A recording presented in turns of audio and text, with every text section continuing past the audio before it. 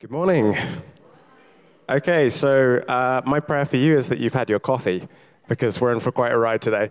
I'm going to go a bit of a pace, so just do your best to keep up, and we're going to get there together. All right, so last week, Paul mentioned this picture, a puzzle, and any guesses what this puzzle, the picture is? Yeah, we have no idea. So that's the problem when we try and actually come to, it could be a sunset, but I have no idea what that is because I don't have the picture on the box. And that can often be how, when we try and read the Bible, we have no idea when we're looking at this little chapter, this puzzle piece, where does this fit in the whole? I don't know how to construct this all together. It's like assembling a jigsaw without being able to see the picture on the box. So, we end up asking, how does this piece fit in? This story, this chapter, even this book, how does this fit in with the big picture? And I suppose this is probably a bit easier for some of us with the New Testament. It's a bit more clear when things happen there. But the Old Testament is kind of, the gloves come off. It gets a little bit more difficult. And there's some weird-looking jigsaw pieces in there if you are reading through it, especially if we're doing it as a church. If you're going through some of this stuff for the first time, some strange stuff in there. You've got a lot of laws about cleaning and foods to eat. And if you're going to indulge me for a moment, there's this law that's in there 3 times. I think it's the most repeated law. And it is, here we go. Do not cook a baby goat in its mother's milk. Kind of weird, right?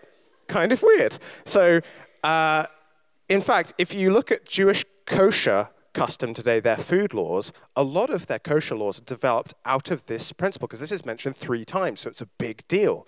You can't actually, because of this, you can't have a cheeseburger, because it's dairy and meat in the same thing. Strange, right? No, it's just, I think maybe the principle there is there's something wrong about cooking something in the life of its mother. I'm not sure, but they've developed this custom out of it. But there's actually a very interesting thing that happened in the late 1800s. They discovered in this excavation of a Canaanite city, this other culture that was neighboring Israel at the time. And they dug up the city, they discovered a temple, and they discovered this library, and it's, huge find. And they discovered all these texts, and they were kind of like the priestly manual for the Canaanite priests, and they discovered in there this one line that was, it says, this one ritual mentioning boiling animals in the milk of their mothers. And so there's an example of perhaps the meaning of this law in the Old Testament was completely lost to history, because one of the purposes of the law was to make it Israel different from their neighbors. And the law, the principle behind that law might be, don't look like these guys, because they use this to worship their Canaanite gods, and you're not supposed to be like them. Set them up, be set apart from the nations. So anyway, that's one law for free. So we got laws there's stuff about building temple designs, and then there's a few wars that make me feel a bit uncomfortable, and then there's a lot of weird books that I kind of read it and I'm like, okay, I probably not, but it seems like when I read this, these guys were on some type of hallucinogens. So anyway, if you're reading through it and you're like me with those prophetic books especially, it's just like, where am I? What is going on? I have no idea how this relates to the story. And so it can be so helpful, at least to have a grasp of the big picture, to know how to assemble this big jigsaw piece, so this jigsaw puzzle. So it's always worth starting with the corner pieces, the edge pieces. That's how we build the puzzle. We have at the beginning of the Bible, in the beginning. And anyone know the final word of the Bible? Yeah, that's right. Amen. And so we have these, that's the kind of the overview, in the beginning and amen. And so there's typically a way that a lot of kind of modern churches slice up the Bible. You have creation at the beginning, then you have a fall, and then we skip right over all the way to Jesus and redemption because we fell, so he redeems us. And then at the end of time, God comes and restores all things. And that's the kind of the four-part way of dividing up the Bible. And you get a nice story arc from that, but it's a big problem. What the heck do we do with that part in the middle there? It's quite, if you look at the Bible, New Testament, I'm still in the Old Testament there.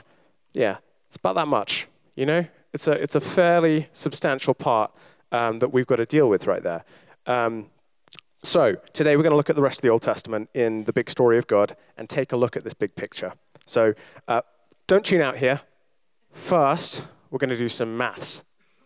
Very exciting. Okay, so did you know in the Bible there are 807,000 words? Fun fact.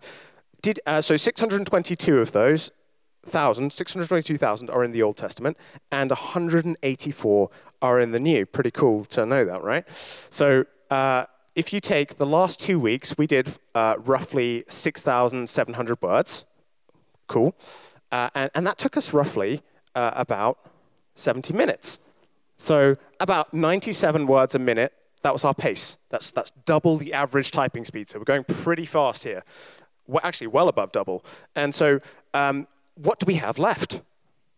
Okay, Genesis 12 to Malachi. How many words is that? Well, we can just work that out there. About 616,000, almost. And we take that and we divide it by our 97 words per minute pace, and that gives us about 4 days and 10 hours to do today's message in. So there won't be any loo breaks, and we've locked the doors, so we're going to get started.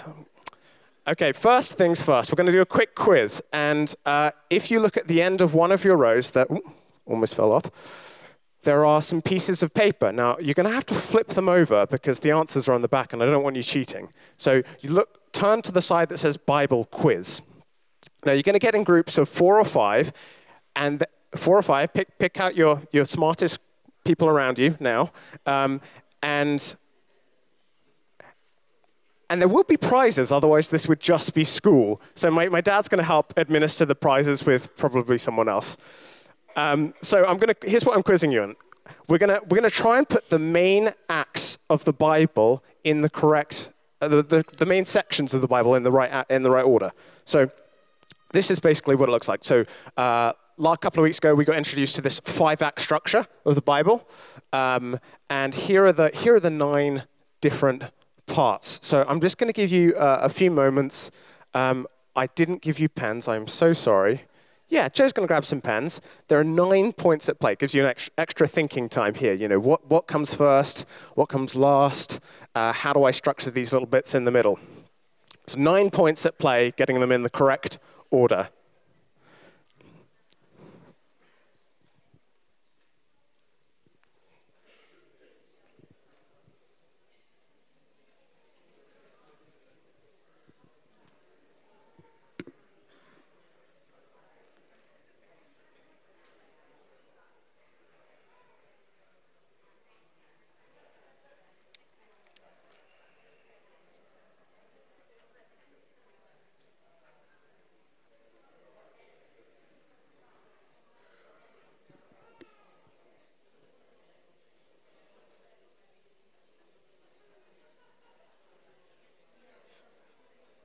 Remember, there are prizes. They're not very big, but if you like chocolate, that's good.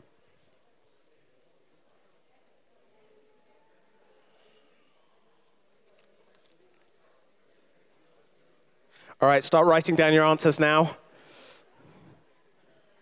Just going to have to take a shot in the dark.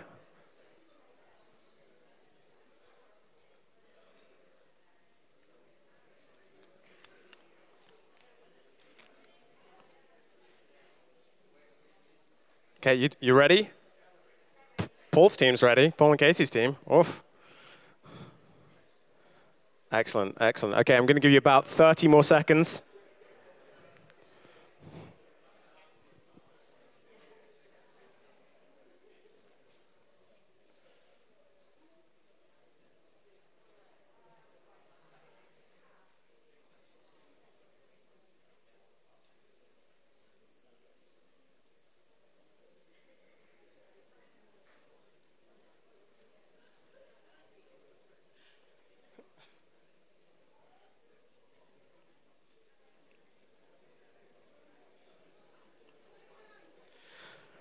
Okay, that's it. Okay, I hope you've written your answers down because we're going to go for it. Okay? So you're going to score yourself out of 9 for this, and we're going to go through them now. The first one might not be a surprise. Creation it starts off with creation, and the final one is future hope. I would forgive you if you put future hope at the end of the Old Testament too. So I mean that's also I think half a point for that, but there we are. So then we have the patriarchs moving on through left to right. Then we have Exodus in the Promised Land. Then here we have it. Is it going on? Israel's kingdom comes after the Promised Land. Then they go into exile, and then they return from exile, and then we jump into the New Testament, and we have Jesus, and then follows that the early church. All right, score yourself out of 9 for that one. There is another round. So next, we're going to put Bible characters into the right sections. Okay, there's six groups here, and you can just write the first name just to keep it easy. So here are the characters coming up. Any moment now. There we are. So put them in the correct section. One of them should be an instant win.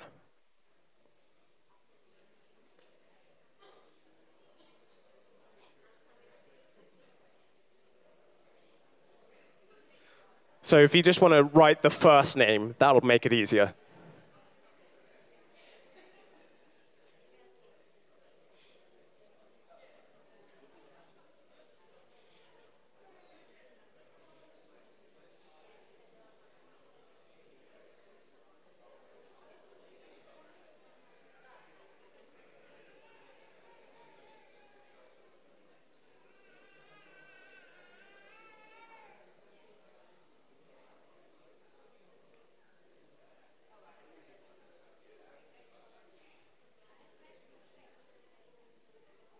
All right, we're going to take another 20 seconds, and then we're moving on.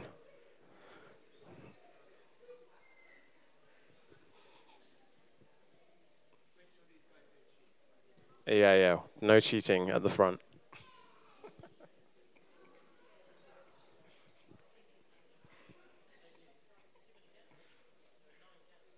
I know, yeah.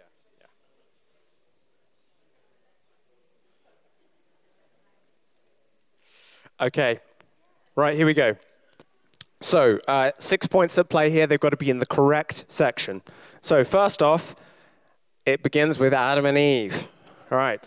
Then we have Abraham under the patriarchs. Patriarchs. There we are. That's that word. And then we have Moses in Exodus. And then from there, we have Saul, David, and Solomon in Israel's kingdom. Those were the kings. And then we exile and return from exile. We got nothing in them. Now, this was the easy one. I hope you got this one. Jesus goes in Jesus. Yes. And then we have Peter and Paul. And that's it. Those are the six sections. So, okay, 6 points for that one. Add up all your points. If you scored 15, you get a chocolate. So put your hand up, and my dad is going to go around. Can someone help my dad as well?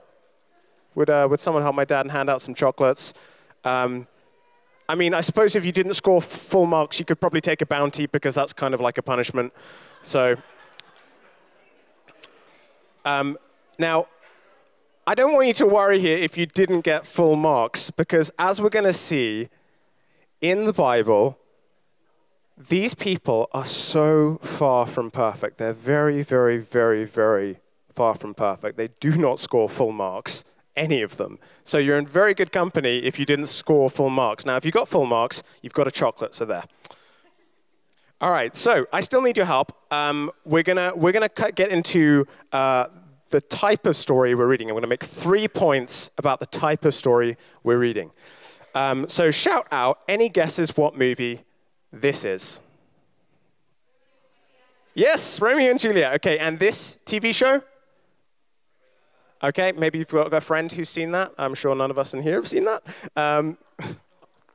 Anyway, moving on. And last one. Oh, I heard it. Yep. Hamlet. Fantastic. And now any guesses what these three have in common?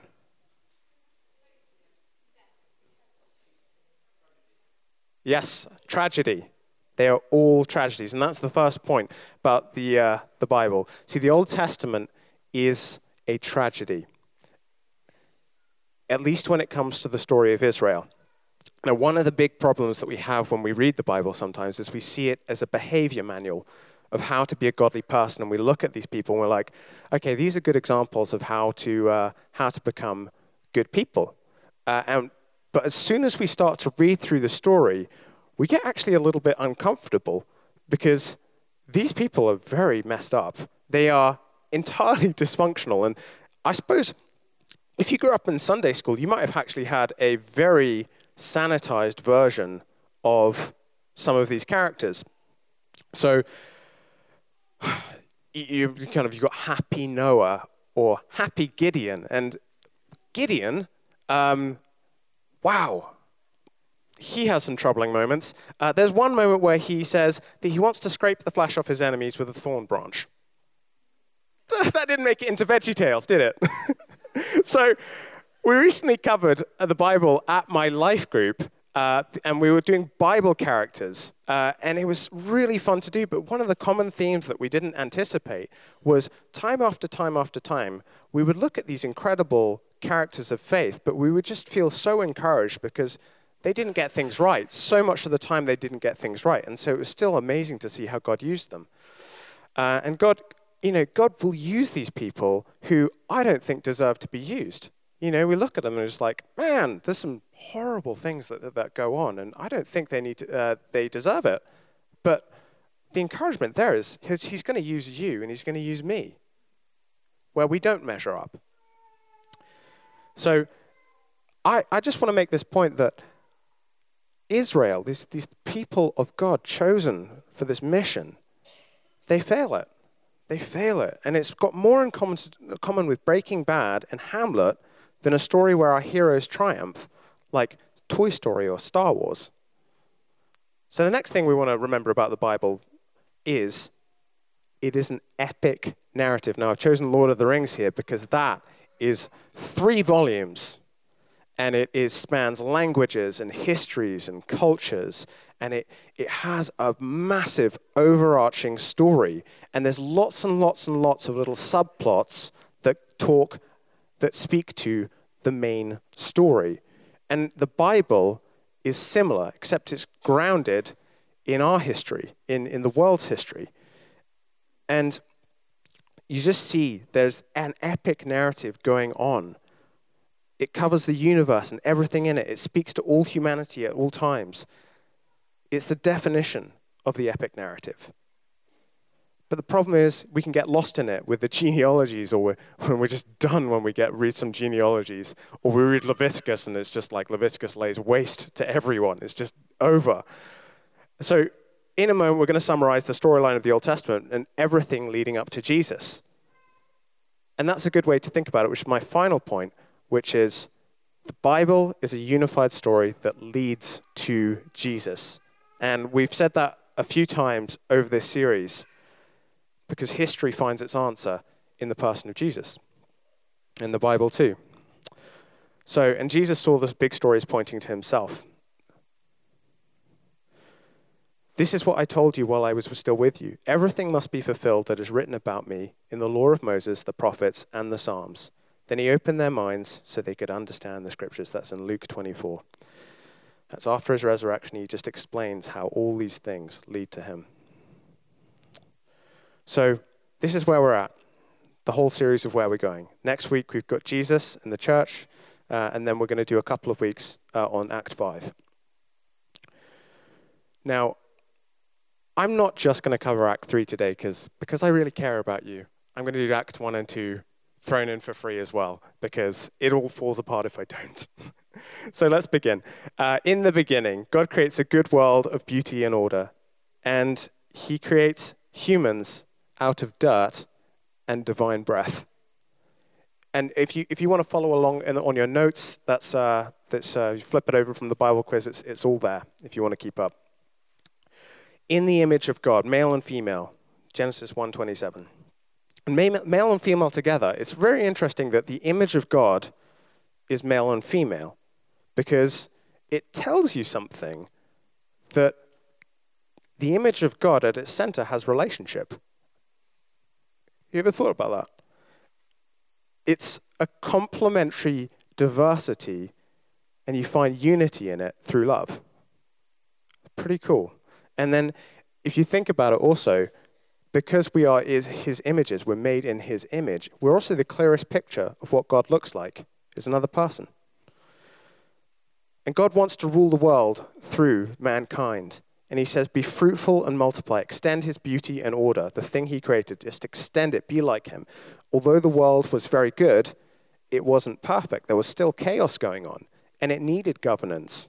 So he put mankind in charge to extend the borders of his goodness. So then, as Nigel pointed out 2 weeks ago, he also put this tree in the garden, this tree that gives the wisdom to discern good from evil. It was called the tree of the knowledge of good and evil. He says, don't eat this or you'll die if you do. So there was the choice. And a serpent comes along to tempt mankind. And in Genesis 3:6, we read, when the woman saw the fruit and was good for food and pleasing to the eye and also desirable for gaining wisdom, she took some and ate it. Interesting, I hadn't seen this until recently. It was a desire to gain wisdom. So, because of this rebellion, they're exiled into the wilderness. And it's very interesting, actually, at this point, because Paul last week spoke about the fall and shame. And I just noticed, while I was preparing this talk, that the first animal sacrifice in the Bible, which becomes this quite important picture, happens at this point, because God takes an animal skin and covers their nakedness. It's very interesting, this picture of this animal dies to create a skin to cover over their shame. It becomes this very important picture. So, what happens from there? Well, nothing good. So this is just the spiral that goes down, and so we see there's Cain and Abel. One brother murders the other. Then we have Lamech, and he's even worse. He's singing songs about murdering people now. And then after that, there's also Noah and the flood. And the interesting thing about Noah and the flood is the first thing that happens after the flood, it's like this story where God's like, okay, we're going to start again. And the first thing God says to Noah is, be fruitful and multiply, which is the first thing he says to Adam and Eve. So it's this recreation story again. But the next thing that Noah does in the story is he builds a vineyard and he gets drunk. And so you see nothing has changed. And which leads us all to this picture of Babylon. Now, you may have read this in your Bible and go, no, wait, it's the Tower of Babel. But Babel and Babylon are just Greek and Hebrew. It's the same place. It's a very important picture. And so Babylon is this tower that they build. And it's where they take their technology, this brand new technology called the brick, and they're like, you know what? We're going to build to the heavens. We are going to assert our authority over God's. And it becomes the symbol of defining evil as good on our own terms. So God does the same thing he does to Adam. He scatters them, and these all patterns repeat again. So what's the plot? From the beginning, here's the setup. God wants to rule the world through humans. But humans are the problem. So we need a new kind of human. And interestingly enough, when Adam and Eve eat the fruit, God curses the snake by saying, I will cause hostility between you and the woman, and between your offspring and her offspring. He will strike your head, and you will strike his heel. The snake crusher is promised.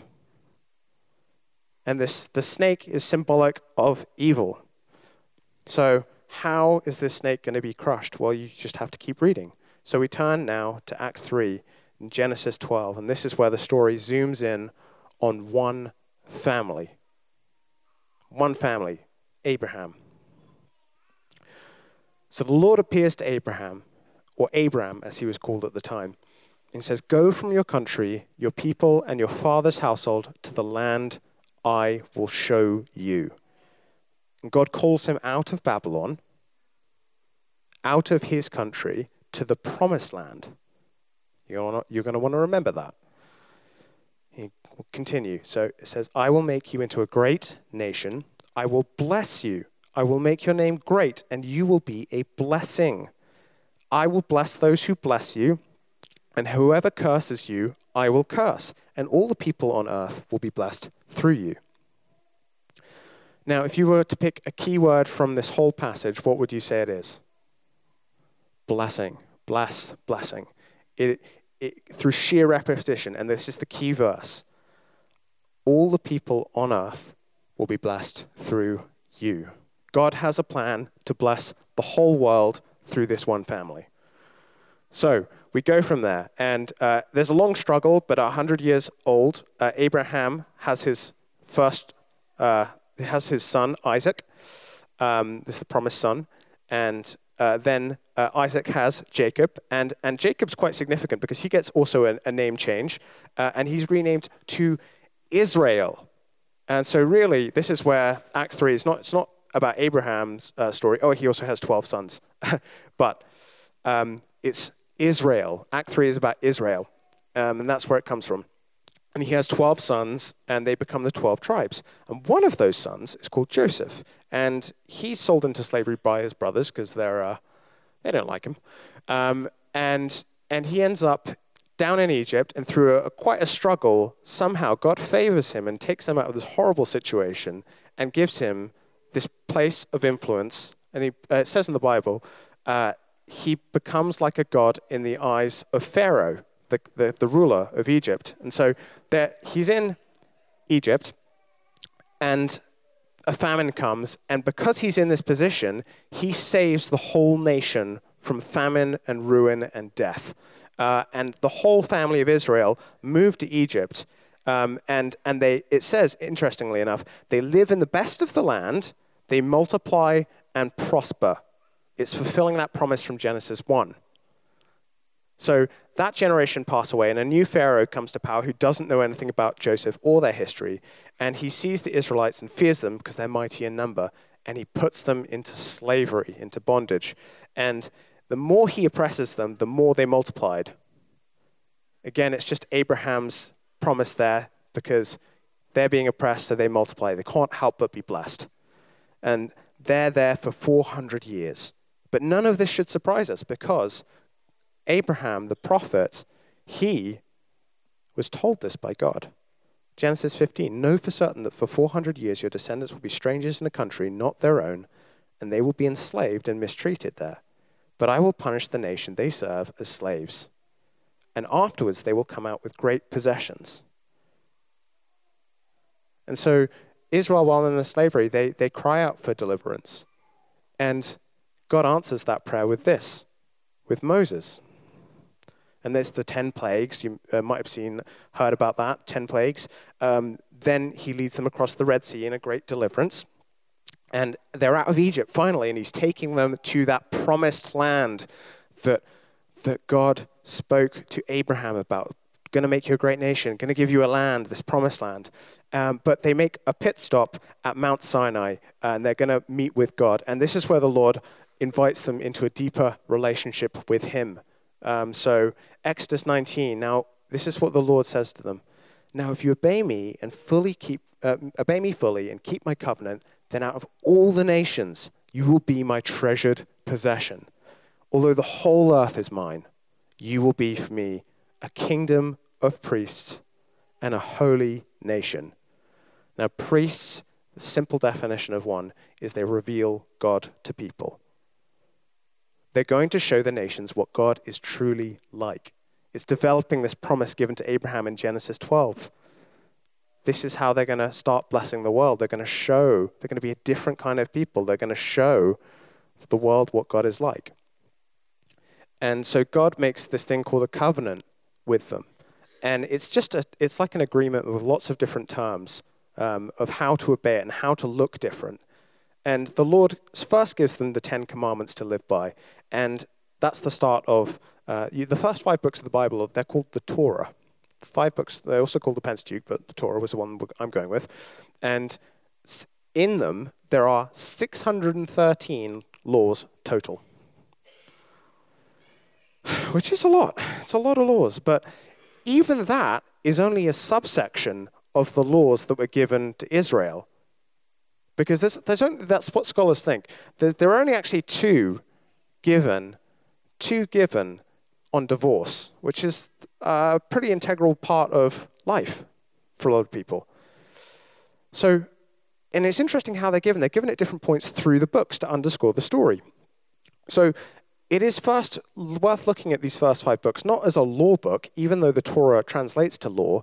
It's a story with laws given at strategic points to underscore the story. And it's by following these laws, they would become new types of humans to show the nations what God is like.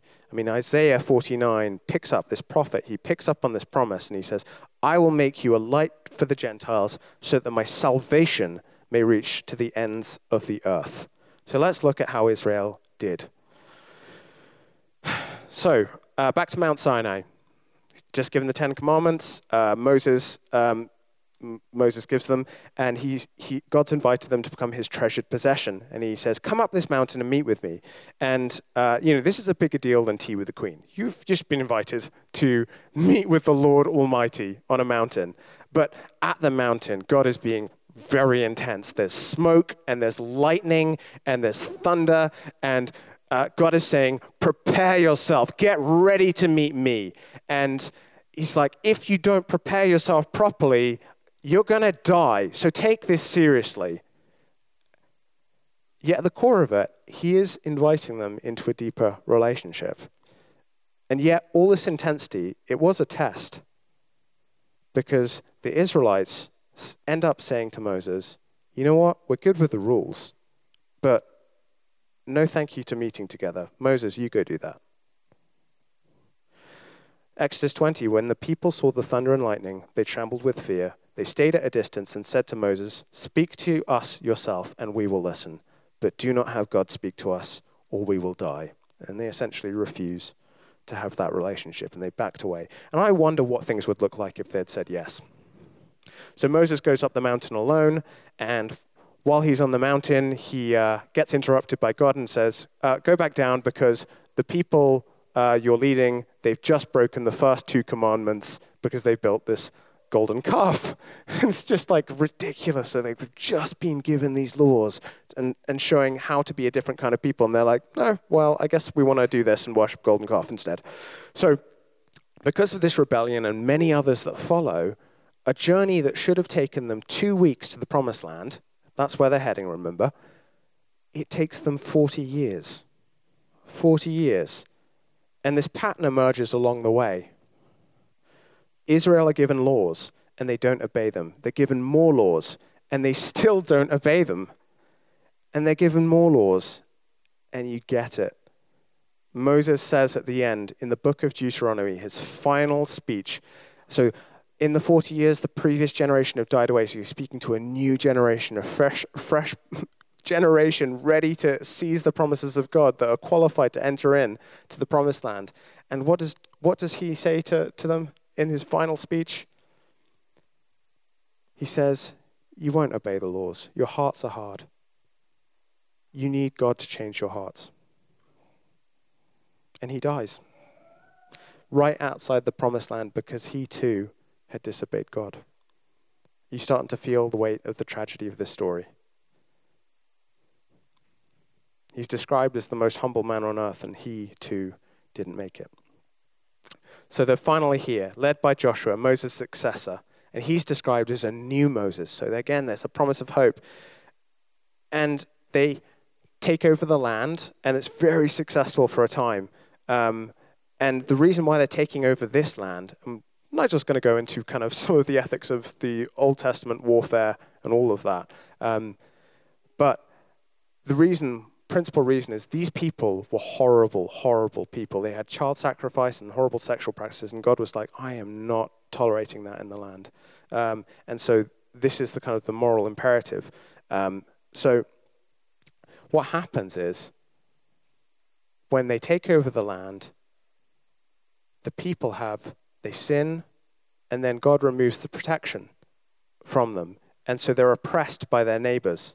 And then they repent because they don't like being oppressed, and they like God's protection. So they cry out, and God gives them a deliverer. And that leads us to the judges, because God raises up judges to save them. And then there's a time of peace. And so with the judges, they start out good, just like all these things start out good. But as you read through the book of Judges, you just start seeing that things get bad and then worse, and it all just leads to Israel's total failure.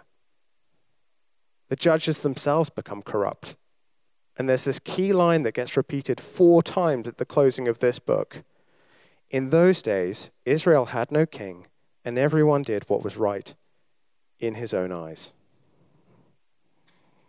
They defined good and evil on their own terms. It's Genesis 3 again. See, Israel needed faithful, wise leaders, but they hadn't changed. So the people cry out to God, we want a king. Sounds like a good thing, but this was their reason. We want a king like the other nations. So God does give them a king. And it's Saul, which is, I guess, the best choice they had at the time. But he succeeds for a time, but again, his insecurity gives way to pride. And pride leads to a downfall. And so God finds David in the field, and he's God's chosen king, a humble king. And he replaces Saul with David, and Israel, through his leadership, become a unified kingdom. They take from these tribes, and they become a unified nation under one king. And he turns Israel to God. And he says to God, after all of this, when they've captured all this land and they've become this kingdom, I want to build you a house. And God does something remarkable and says, you know what? You don't build me a house. I'm going to build you a house. 2 Samuel 7, when your days are complete and you lie down with your fathers, I will raise up your descendant after you who will come forth from you, and I will establish his kingdom.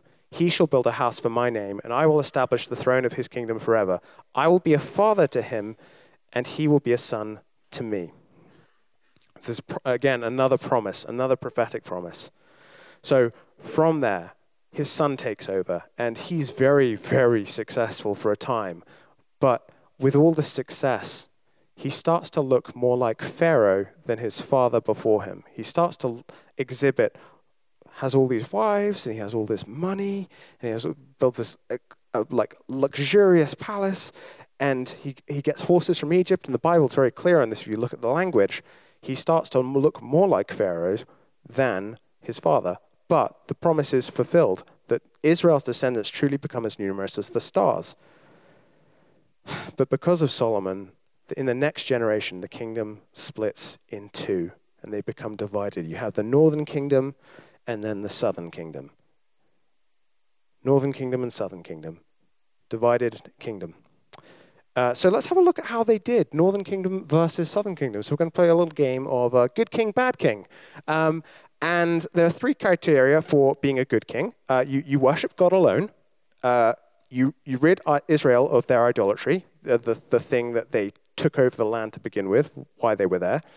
And you're faithful to the covenant. And so how did they do? Well, Israel, they didn't score so well. Big old 0 for 20, 20 bad kings. And Judah, they did somewhat better. They had 8 good kings and 12 bad kings. And the whole time while this is going on, the prophets, which is a third of the Old Testament, they are speaking into this story. And you've got, prophets in the north, and you've got, because they actually are speaking and saying, look, guys, you're about to walk off a cliff's edge. Please, please turn back to God, obey the covenant, because this is why God gave you this land. But none of the kings listen to it, and none of the kings do it. And so what happens is they're cut off from the promise, and they're exiled to Assyria. It's a real tragedy here. Now, southern kingdom, Judah, because some of the kings listened to them, God remembers the promise. And even though some of the bad kings, they set up Israel for failure, they are exiled. But God goes with them. So exile to Babylon, it's going back to square one. Remember? Where did Abraham come from? Babylon. It's going right back to square one. And so, because God's with them, they cry out, and God gives them new prophets that promise Babylon falls, and they return from exile, but it's smaller and weaker. And this is some of the prophetic books that happen after exile. So that's the story. God creates a good world. Mankind is tempted by a serpent and desiring wisdom. They disobey God and choose to rebel. It spirals out of control quickly, leading to a whole civilization, Babylon, that defined evil as good. Yet God calls Abraham out of Babylon and promises to give him a land and make him a great nation. Through him, all the world will be blessed. So Moses and Joshua lead Israel out of slavery from Egypt to the promised land. And Israel build a kingdom and at times have powerful moments of faithfulness. Yet Israel ultimately failed God, and despite all the warnings of the prophets, they are exiled back to Babylon. But God does not forget them. He brings back a remnant from exile to start again, smaller, weaker, but in their own land again. And that's how it ends. It's like a case study in human nature to rebel against laws because their hearts were hard. But that is not the whole of it. Because unless you've discovered the promise of hope that's being underscored through this, you haven't seen the story. And that's what many of the prophets spoke of that I haven't told you about. A future hope. So Moses, in his final speech, says to Israel that they would fail God. They wouldn't make it because they had hard hearts. He said they needed new hearts. They needed a new spirit. And the prophets develop this. They say we need a new heart and a new spirit. But the prophets also develop a promise about a Messiah who will destroy evil and fulfill God's promise to bless all the world through Abraham. So these are two main threads of promises that the prophets keep talking about. So we don't have time to do this, but they're on your sheet. So have a look through them. I mean, it's just powerful. I'll put their law in their minds and write it on their hearts. They will all know me. I will remember their sins no more. I'll give you a new heart and put a new spirit in you. I will pour out my spirit on all people. I have sworn to be angry with you, to never be angry with you, never to rebuke you again. My unfailing love for you will be never be shaken, nor my covenant of peace be removed. And then with the promised Messiah, these are all on your sheet, so I don't have time to go over them. But it all leads, at the close of the Old Testament, Israel are left waiting for a future hope. And these prophetic promises all point forward. So I wonder how all this story is going to resolve. Now, Tim Mackey, who I got a lot of this material from, he says, the Torah is a story designed to show that Israel did not and could not keep God's law.